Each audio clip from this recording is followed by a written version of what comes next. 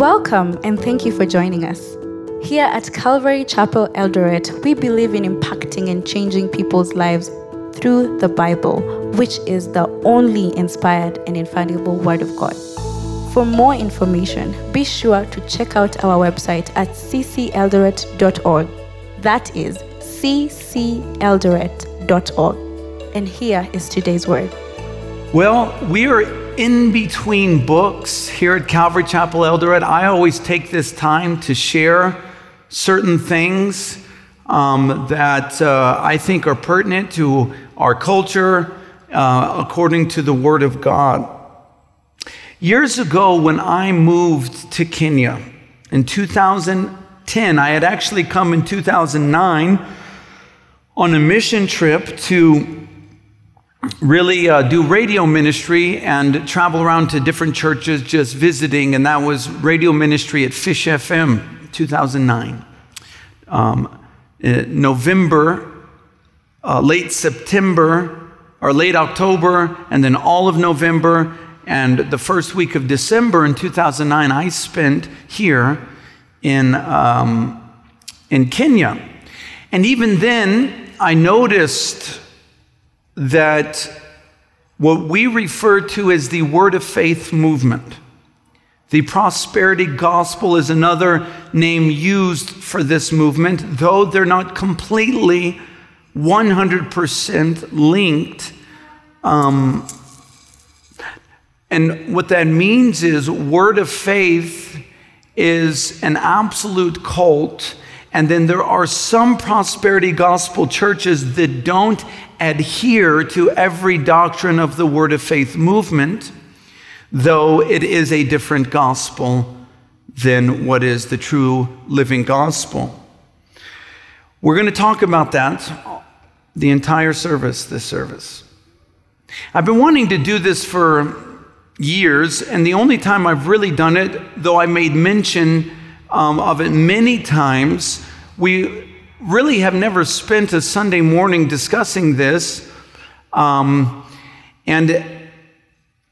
we need to today. It's really on my heart, and also we did have a conference about this. We called it a critique on the Word of Faith movement. We had one of my friends come out who was a part of the movement. You guys know him. He'll also be here for the Love the Bible and Change Africa conference, Pastor Scott Parker. And he was a part of that, and he came out of it, and then he has studied it as well. But when I moved here in 2010, it was so unexpected to me how pervasive it was in this society, in this culture.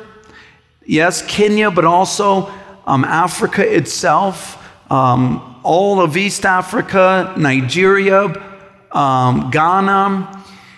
And what was shocking to me, because though it is in the United States, and unfortunately, I apologize, it's really was formulated and became popularized through ministries in the United States and came to Africa, the Word of Faith movement, when it came to Africa, meshed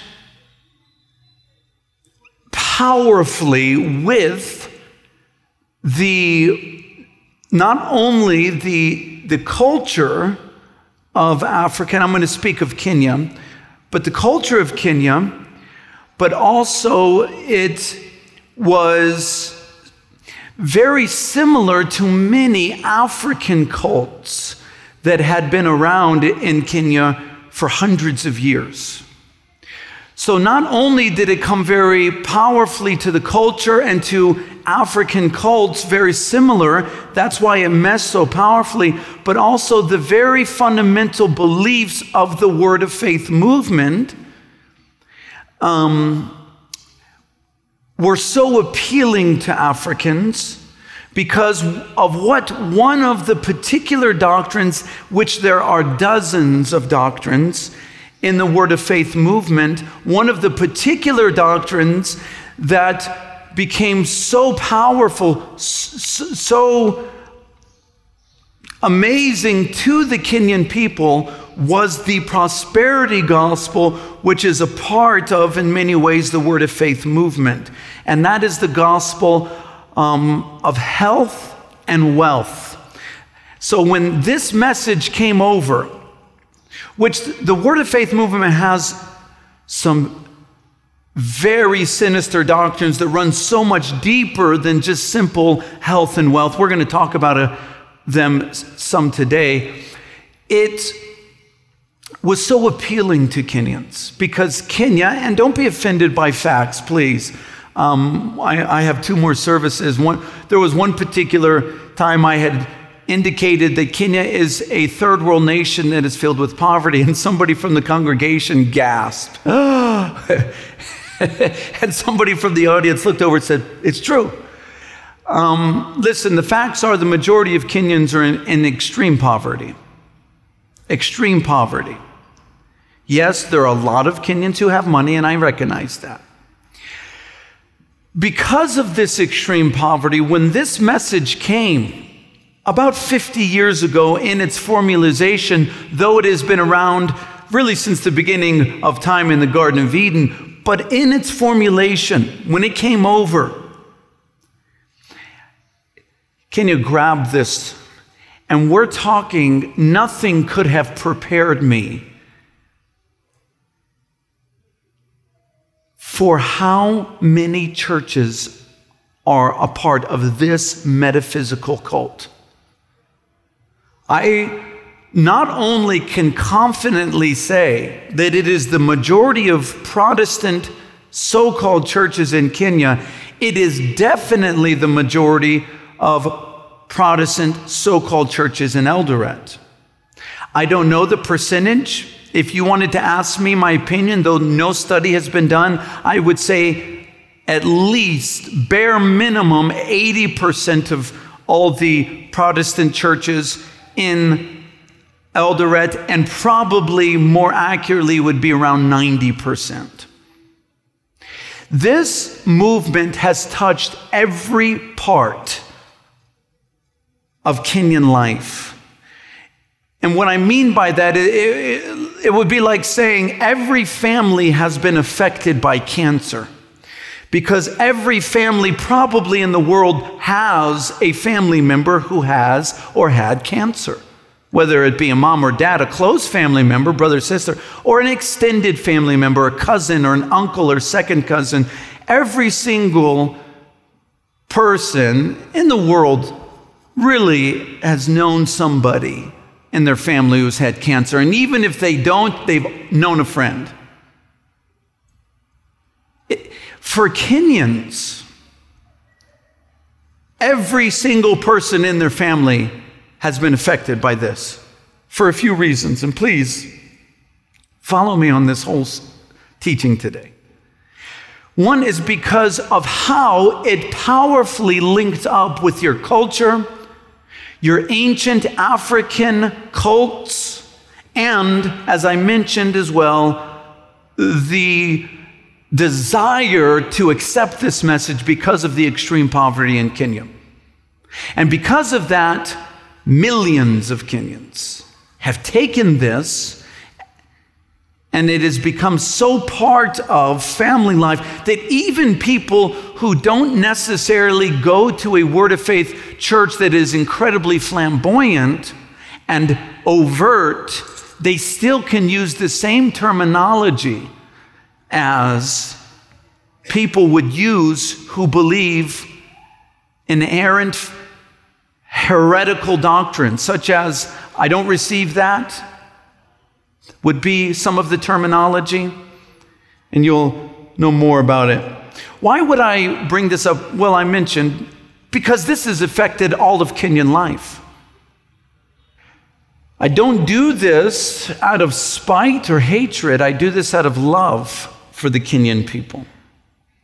I do it to accurately present in a culturally sensitive manner this specific biblical view on this subject,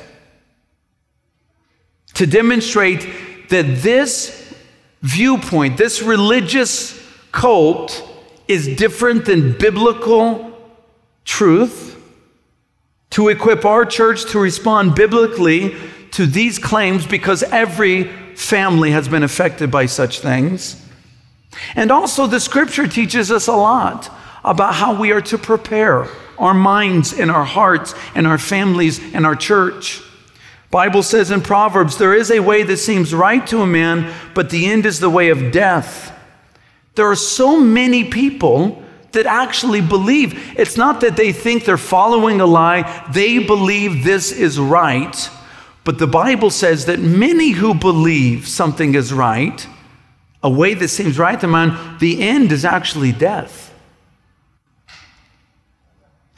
God warns us in the scriptures not to be gullible and believe everything we hear that comes from a so-called church or a so-called pastor or prophet. You guys may have heard about this new so-called prophet or faith healer that's come out of Mombasa. I forget his name. Preston was telling me about him. He had a meeting in sports club. Have you heard about this? Thousands of people showed up recently. People traveled from all of Western Kenya to come to the sports club. Preston went to the meeting. I'm glad he did. I actually would have gone if I was here. I like going to certain events like this so that I can be better equipped. Now, don't go to these meetings if you don't know the Word of God. And Preston said this meeting was no different than how they really establish and arrange their programs in the same way that Catherine Kuhlman did, in the same way that Benny Hinn does, in the same way that Prophet Awar, that nobody's really allowed to go up front unless you have some sort of ambiguous illness, because they're certainly not going to let people that have an overt, objective, outer illness, such as have a deformity, you can't walk, and it's legitimate, and you can't walk, they're not lying about it, they're all kept away. And this guy just goes up, you're healed, you're healed, you're healed, you're healed, and he leaves. There's no proof of any healing there. It's a sham. Yet, continually millions of Kenyans are deceived by this every year and have been. In fact, when the church was established in Kenya after independence, though there was some good missionary movements even 100 years ago, this doctrine has been the greatest foothold of Satan in Kenya. Nothing could have prepared me of how many churches believe this. How many churches believe this? 1 Thessalonians 5:21 says, test all things. Hold fast to what is good. The Bible warns of coming deception in 1 Timothy 4:1, and we're going to be everywhere throughout the scripture, ending in 1 Timothy 6 this morning. It says, now the Spirit expressly says that in latter times people will depart from faith, giving heed to deceiving spirits and doctrines of demons. The Bible warns of coming dangerous times, having a form of godliness but denying the power of God himself. 2 Thessalonians 2:3, let no one deceive you by any means, for the day will not come unless a falling away comes first, and the man of sin is revealed, the son of perdition. The Bible talks about in Hebrews 5:14, but solid food belongs to those who are full of age, that is, those who by reason of use have their senses exercised to discern both good and evil. Titus 1:9, holding fast the faithful word as he has been taught. It says, Titus 1, we need to hold fast the faithful word.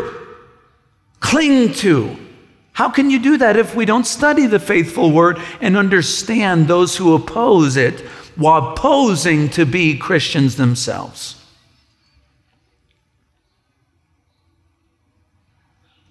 Paul even pointed out specific individuals for rebuke.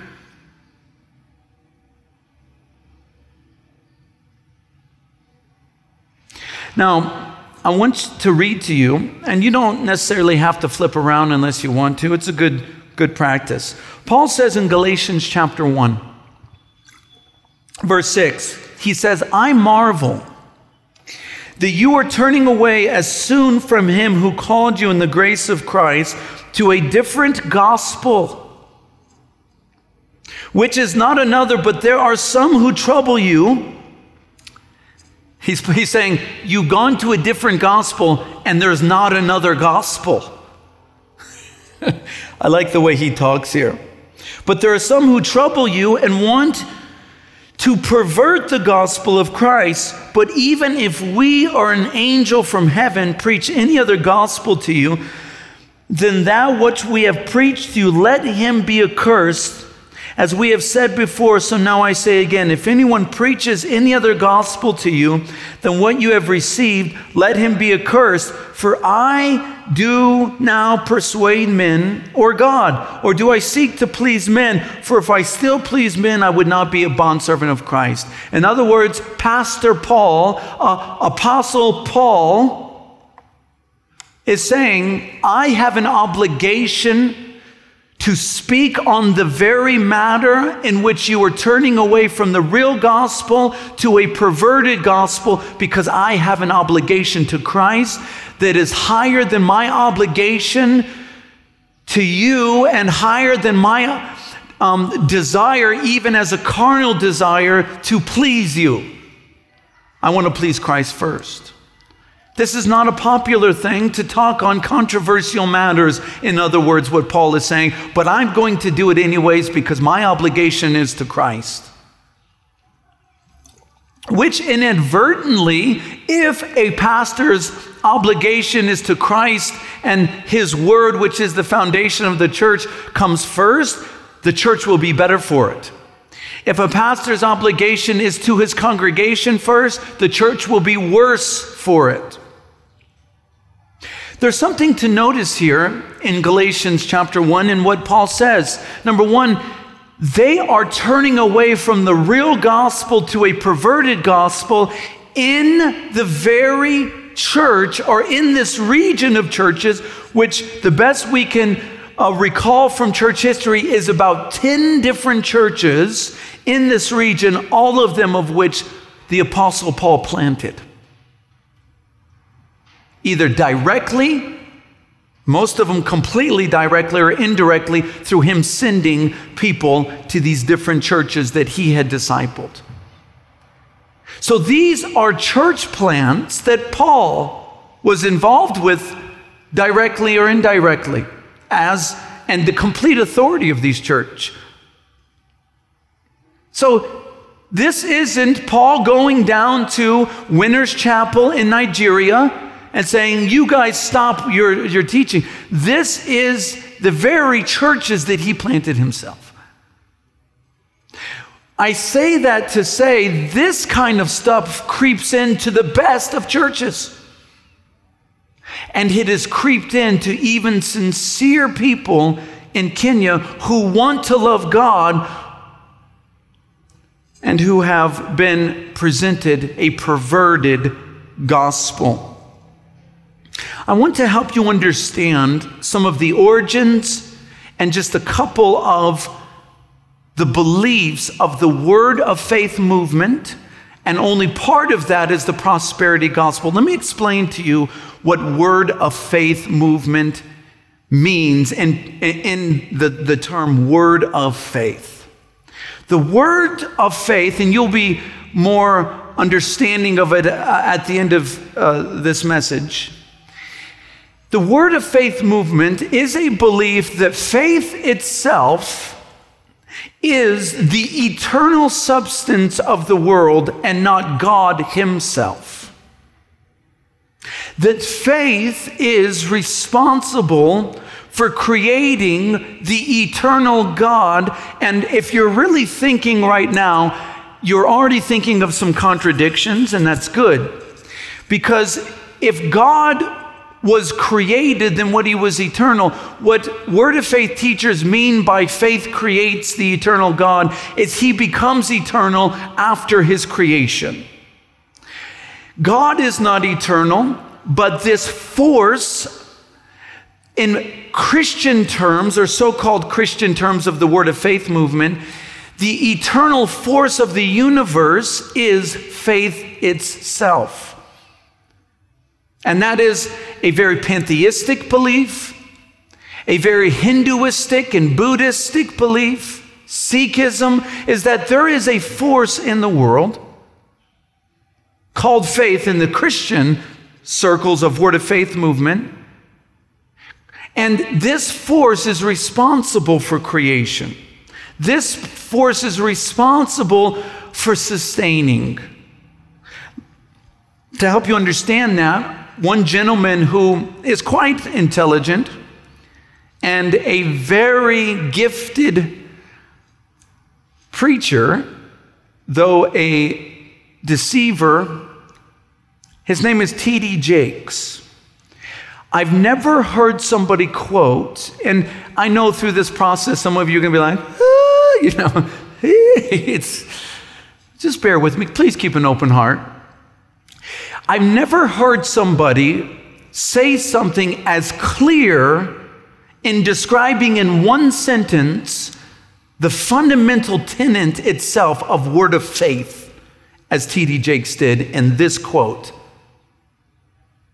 Quote, God procreates and regenerates himself with faith-filled words. End quote, T.D. Jakes. It's quite brilliant in describing this movement in one sentence. So the most brilliant people in the world are those who can make clear in a few words what somebody believes in a profound faith. And so when he said that, it sounds intelligent, it's utterly blasphemous and heretical. The idea is God procreated himself, and that is you and I.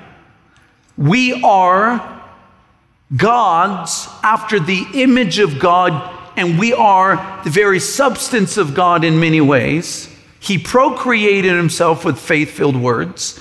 So he took this force that was in the universe, that is the real eternal force. He harnessed it. He believes in its power, and he created human beings and creation itself. And not only did he procreate himself and create all things through this force, he also regenerates himself with this force. So since the creation of God by this force called faith, he also has to use this force to make sure he is not decaying into death himself. So, if you and I could be like Yahweh, be like Christ, we also could live to be hundreds and hundreds of years old if we could use this force. We would stop from decaying. We would be healthy all the time. The great-grandfather of this movement is a gentleman by the name of Phineas Quimby, born in 1805, died in 1864. He didn't live to be as old as he might have believed he could be. I guess he struggled with faith. He was a real formulator of what is the metaphysical cult as we know of the Word of Faith movement today. Metaphysical simply means beyond the physical, like getting this faith and using this force that is beyond physical to affect your physical body. Metaphysical. Cult is any sect or group of church, whether it be a Protestant church or not, any group of people that poses to be Christian while denying the fundamental tenets of Christianity. That's what metaphysical cult means. He was the popularizer and the famous formulator of mind science, which is very similar to New Age thinking, to Buddhistic, pantheistic thinking, harnessing chi, stuff like this. But he, posing as a Christian, was into mind science or mind Christian science. He was a student of hypnosis and parapsychology, which simply means in his meetings, he could conjure up through his language, through his body motions, down to the very lighting, down to the very type of music and the chanting. They would do stuff like this that is indicative to American Indian culture and African culture to create a mental hypnotic state that would open up the mind, not to clear thinking, but to anything to enter in to their mind in those particular meetings. He was the pro at it. This is very African in its culture before this came to Africa. You can see how it can mesh well with Africa.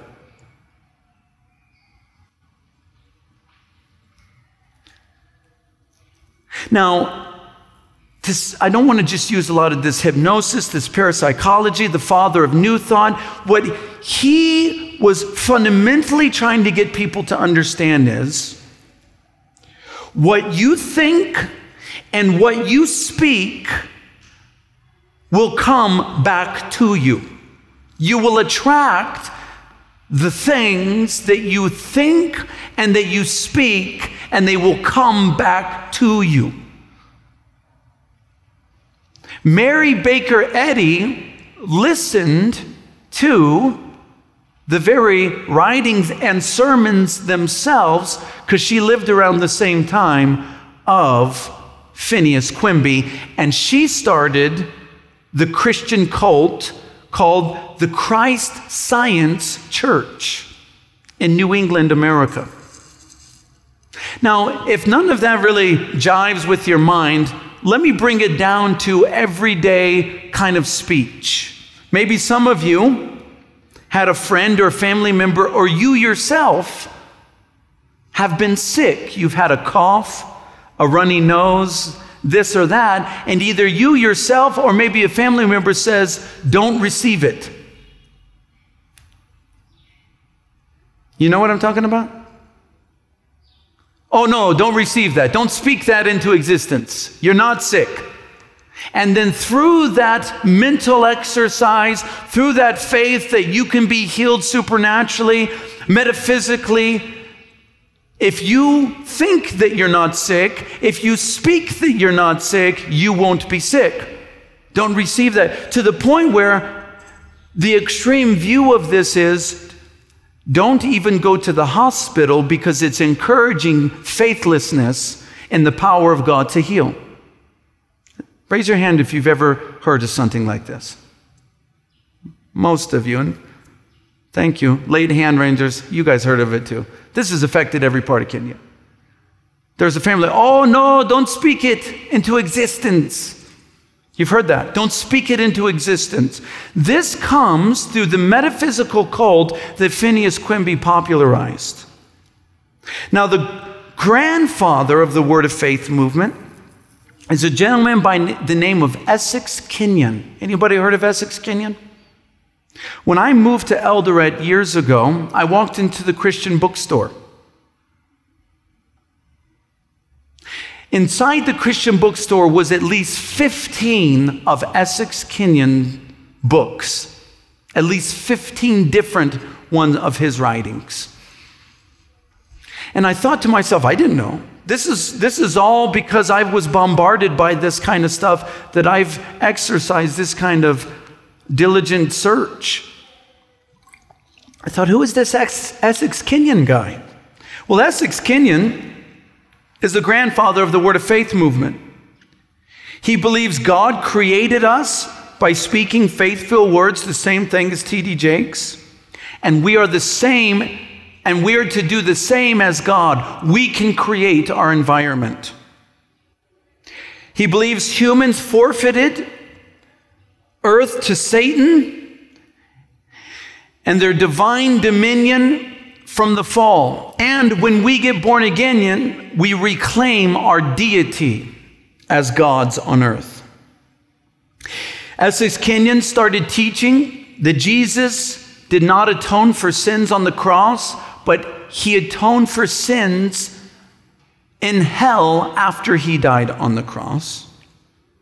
He also has ties to the metaphysical cults and New Age thought, same as Phineas Quimby. He just started developing some more doctrines that were fundamentally and logically in line with this kind of faith belief. Now, the father of the modern Word of Faith movement, Kenneth Hagin, born in 1917, died in 2003, he said that nobody should ever die in this movement or who harnesses this power of faith before they're 120 years old. He died at 84. I don't know what happened. He claimed that Jesus appeared to him 8 different times physically. In his writings and preachings on describing the visitations of Jesus Christ, he plagiarized Essex Kenyon's visitations of Christ word for word, and I think he hoped that no one would notice because Essex Kenyon lived 100 years or 75 years before him. I want to talk to you about 3 of their doctrines. Number 1, the doctrine known as positive confession. Creflo Dollar tweeted, and quote, "A spiritual being who possesses the nature of God, as spiritual beings who possess the nature of God." What he's saying is we have the nature of God already. It is not a foreign person who enters in upon salvation. You have the nature of God from birth. But he says, as spirit beings who possess the nature of God, we have the ability to speak things into existence just like God did in Genesis chapter 1, end quote from Creflo Dollar. You can start seeing the doctrine formulating of word of faith. That's what I'm trying to get you to understand. The word of faith defined in its very words, what they mean by word of faith, what they mean by faith itself. Listen to what Joel Osteen said. This will blow you away. He said, why did God silence Zechariah, quote? Why did God take away his speech? It's because God knew that Zechariah's negative words would cancel out his plan.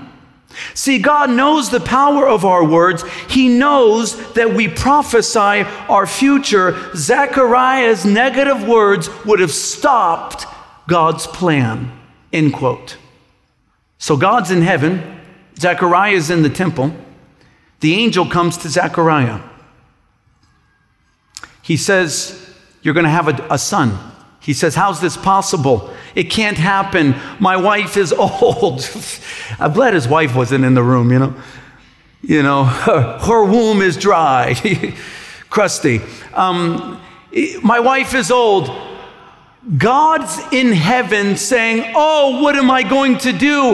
His negative words are going to stop the pregnancy.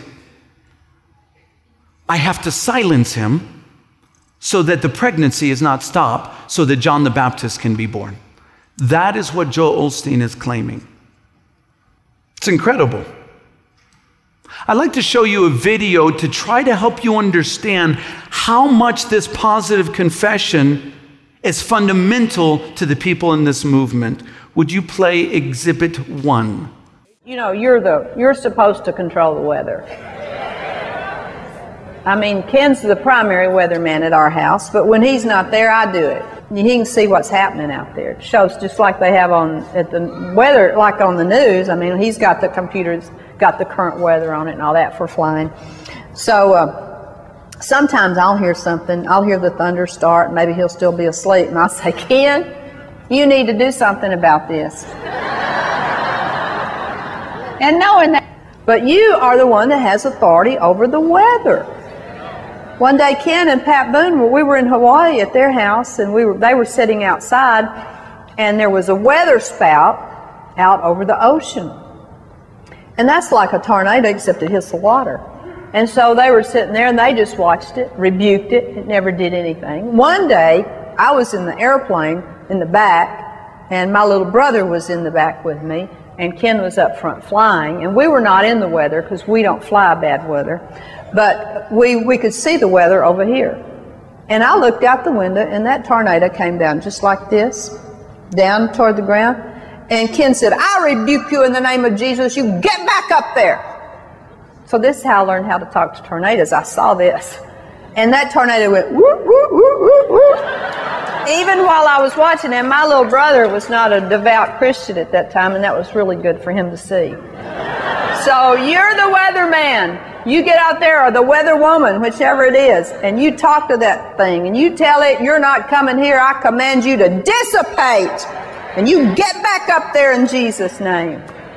Glory to God. That I won't charge you extra. Did you notice, that's Gloria Copeland, Kenneth Copeland's wife. Kenneth Copeland, I've heard preachers in Eldoret quote Kenneth Copeland's sermons almost verbatim. The only reason I know that is because of how much I've studied Kenneth Copeland's ministries. Did you notice what she said in contradiction to herself about the weather? Did anybody catch what she said? We control the weather, but they don't fly in bad weather? You see how that's a problem?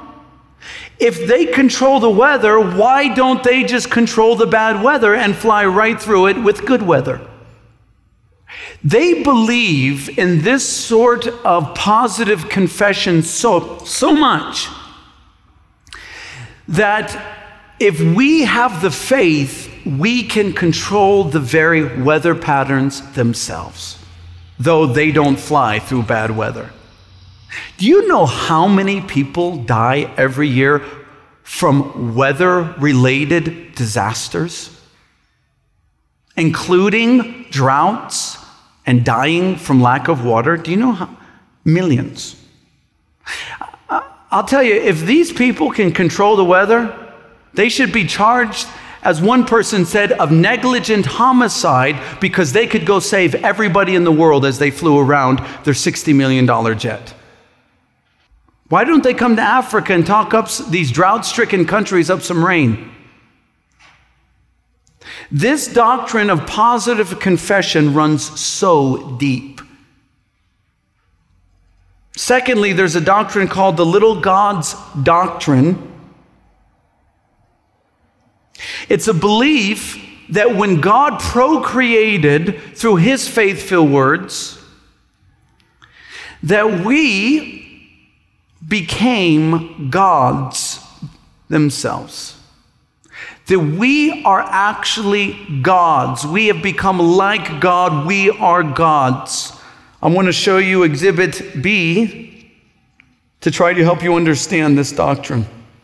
Now, in verse 26 and verse 27, God now submits himself to this principle of everything producing after its own kind. And in verse 26 and 27, let's read it out loud. Ready? Read. And God said, let us make man in our image, after our likeness, and let them have dominion over the fish of the sea, and over the fowl of the air, and over the cattle, and over all the earth, and over every creeping thing that creepeth upon the earth. So God created man in his own image. In the image of God created he him. Male and female created he them. Now that's interesting, because if everything produces after its own kind, we now see God producing man.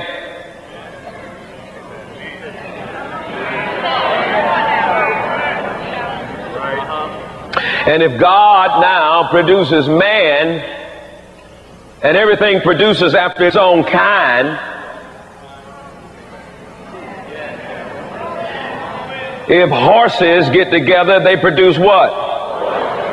And if dogs get together, they produce what? If cats get together, they produce what?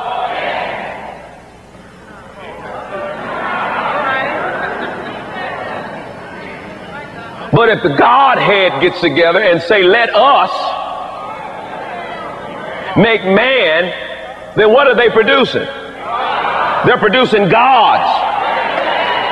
Now I got to hit this thing real hard in the very beginning, because I ain't got time to go through all this. But I'm going to say to you right now, you are God's, little g. You are God's because you came from God, and you are God's. You're not just human. The only human part about you is this physical body that you live in. The real me is just like God. To compare the triune Godhead with dogs and cats and horses is blasphemy.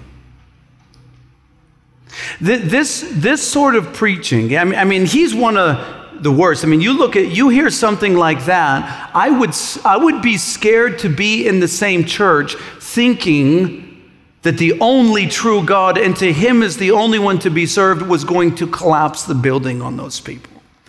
You just saw thousands of people scream out in unison that they're gods. The Bible says there is one God, and to him only shall we worship.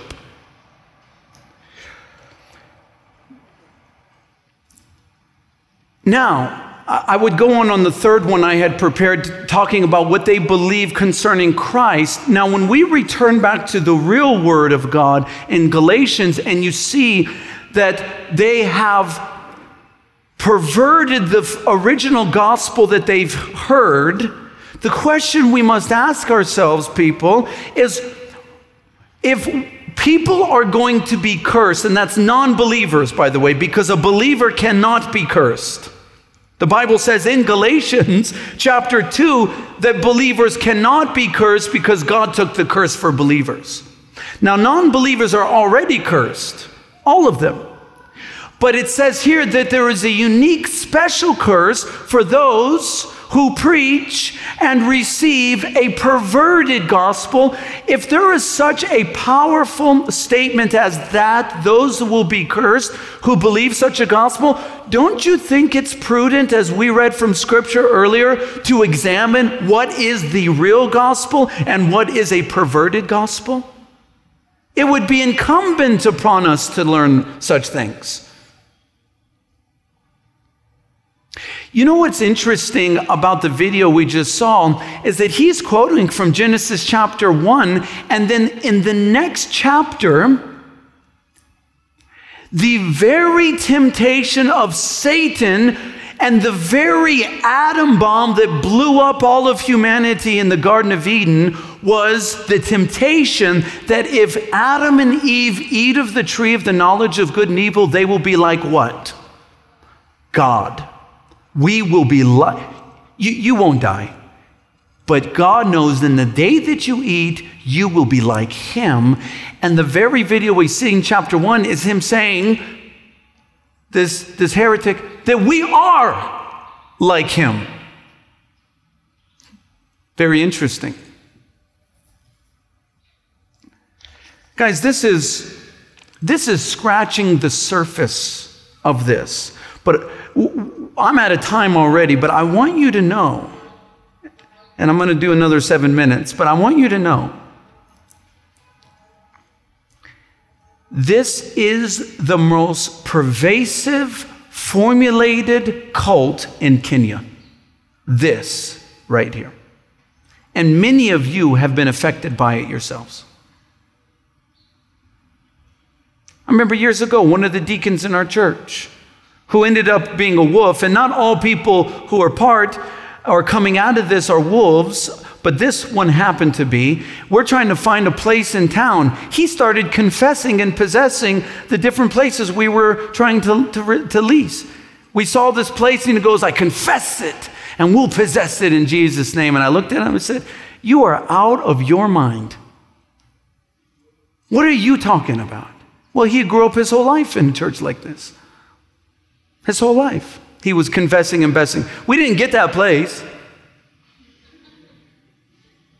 So how does this relate to the prosperity gospel? Well, you see that the fundamental faith here of the word of faith is that God created after his own kind. We're all God's, and God should never be poor or sick. That's how the prosperity comes. It naturally follows from such a false belief. And guys, we're going to talk about next week what the Bible says about our money. Do we give this? Are we cursed if we don't give? This and that and this and that. We're going to talk about that. But I wanted to talk about this first. Because one of the biggest reasons, not the only reason, one of the biggest reasons that Kenyans have received this is because they want a supernatural way out of poverty. They want favor. They want this. And so they adopt these kinds of beliefs. Let me take you to 1 Timothy chapter 6.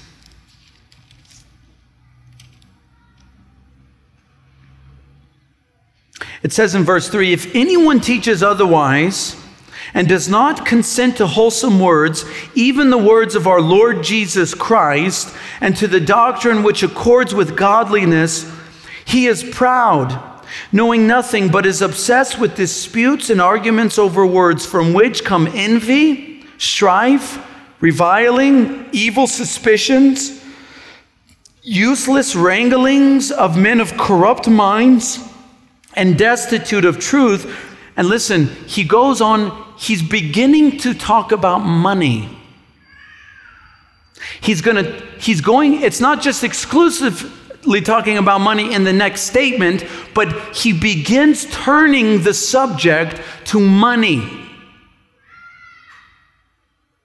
Now, this is how we are not to respond to our money. And the next week we'll talk about how we are biblically to respond to money. Now, he's shifting the focus to money. And he says, these people who don't adhere to sound doctrine, they're proud, they have strife and envy and revilings and evil suspicions, useless wranglings of men of corrupt minds and destitute of the truth. Please listen. Who suppose that godliness is gain. From such people withdraw yourselves. Don't be in the company or in the church of people who tell you that the more you follow God, the more you receive godliness, the more faith words you have, the more positive confession, you will attract finances to your family. It is a lie from hell. It is a doctrine of demons. And now, I'm not saying God doesn't bless us financially with certain financial practices. We'll talk about that next week. But they're saying the more you are like God, the more godly you are, the more faith you have, the more you will gain. And in regards to money, don't be around such people. Put it this way. A message like this, I'm going to offend some people in our church today. People are going to walk away, that was unnecessary. Or they may walk away as like, I don't disagree with what he's saying, but there are a lot of people in those movements who love Jesus. That is a common belief with churches, people in churches like ours. They're just like, hey, I get it. I get those churches are wrong in a lot of those things, but those people love the Lord. They talk about the cross. I am here to tell you that is not the truth. That's not what the Bible says. You can't come up with your own thoughts because you want to be gracious to your fellow family members or friends or fellow Kenyans. That's not what the Bible says. The Bible says anybody who perverts the gospel will be cursed. Anybody who accepts a different gospel, and by the way, I didn't even talk to you about what these different churches believe about Jesus. They don't even believe he was God when he was born. Paula White said, in the same way that Jesus is the only begotten Son of God, you and I are the only begotten sons and daughters of God. That's scary. The people in these movements, in these churches around this town, in Bethel and Hillsong and all these different Kenneth Copeland ministries, which Kenneth Copeland is famous in Kenya. William Branham, famous in Kenya. It is the majority of people in this movement who are lost and following a perverted gospel and who are under a curse from God. It is the minority of people in these movements who are truly born again, and those who are truly born again, the Holy Spirit begins to scream out inside of them, saying, eventually, this is wrong, leave. And guess what? Many of you did leave, and you're here in this church because you were truly born again and you left, but you're the minority. You're the minority. Don't think these are brothers and sisters in Christ. These are the unregenerate, cult practicing, metaphysical, occult practicing heathens. And they need the real gospel of Jesus Christ. They need us to be ready to give an answer for what we believe in love and respect. Morris Cerullo, I have a quote from him here. Morris Cerullo said on stage in America, when you look at me, you're looking at Jesus. When you look at me, you're looking at God. End quote from Morris Cerullo, famous Word of Faith preacher. Do you know he came to Eldoret? Preston also was in that meeting. No, he wasn't. I'm kidding. He came to Eldoret. The Kenyan president met him at the airport. He didn't meet me at the airport. Has he ever met you at the airport? Why would he meet Morris Cerullo at the airport? And Morris Cerullo came right here, to Eldoret, to one of the churches. Why would I bring up this issue? And guys, I've shared at least 30 verses today. Why? Because this is Protestantism in Kenya. And we need a revival of the true gospel amongst Kenyans so that Kenyans can come into a right relationship with Jesus Christ. I love Kenya.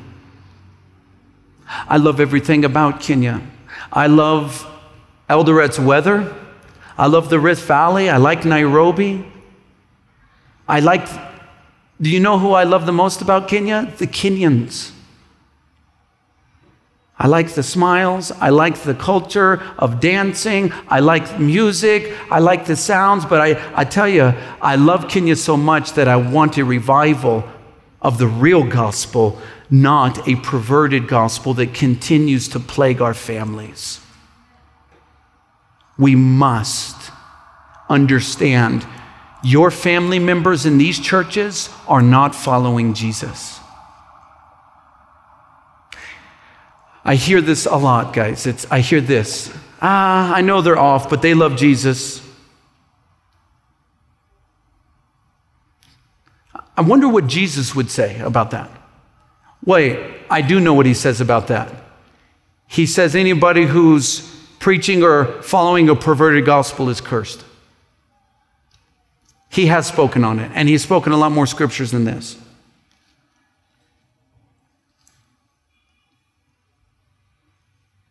So, it's very important to me that you understand that we need to be equipped. We need to become fishers of men and go out and start casting out the lures of God's word into the sea we call Kenya so that we can capture them with the power of the real gospel. And they're in our families, they're our friends, they're our colleagues. Lord, would you receive our offering? An offering that is born out of love and worship, not out of some sort of desire to get rich. And I pray this in Jesus' name. Amen. You can drop your offering in the box or give it to one of the ushers, and God bless you and have a good week. Thank you for listening to today's teaching. We hope that you've been inspired and blessed. For more teachings and other resources, visit our website at cceldoret.org or call us at 0718-012-496. That is 0718-012-496. See you next time.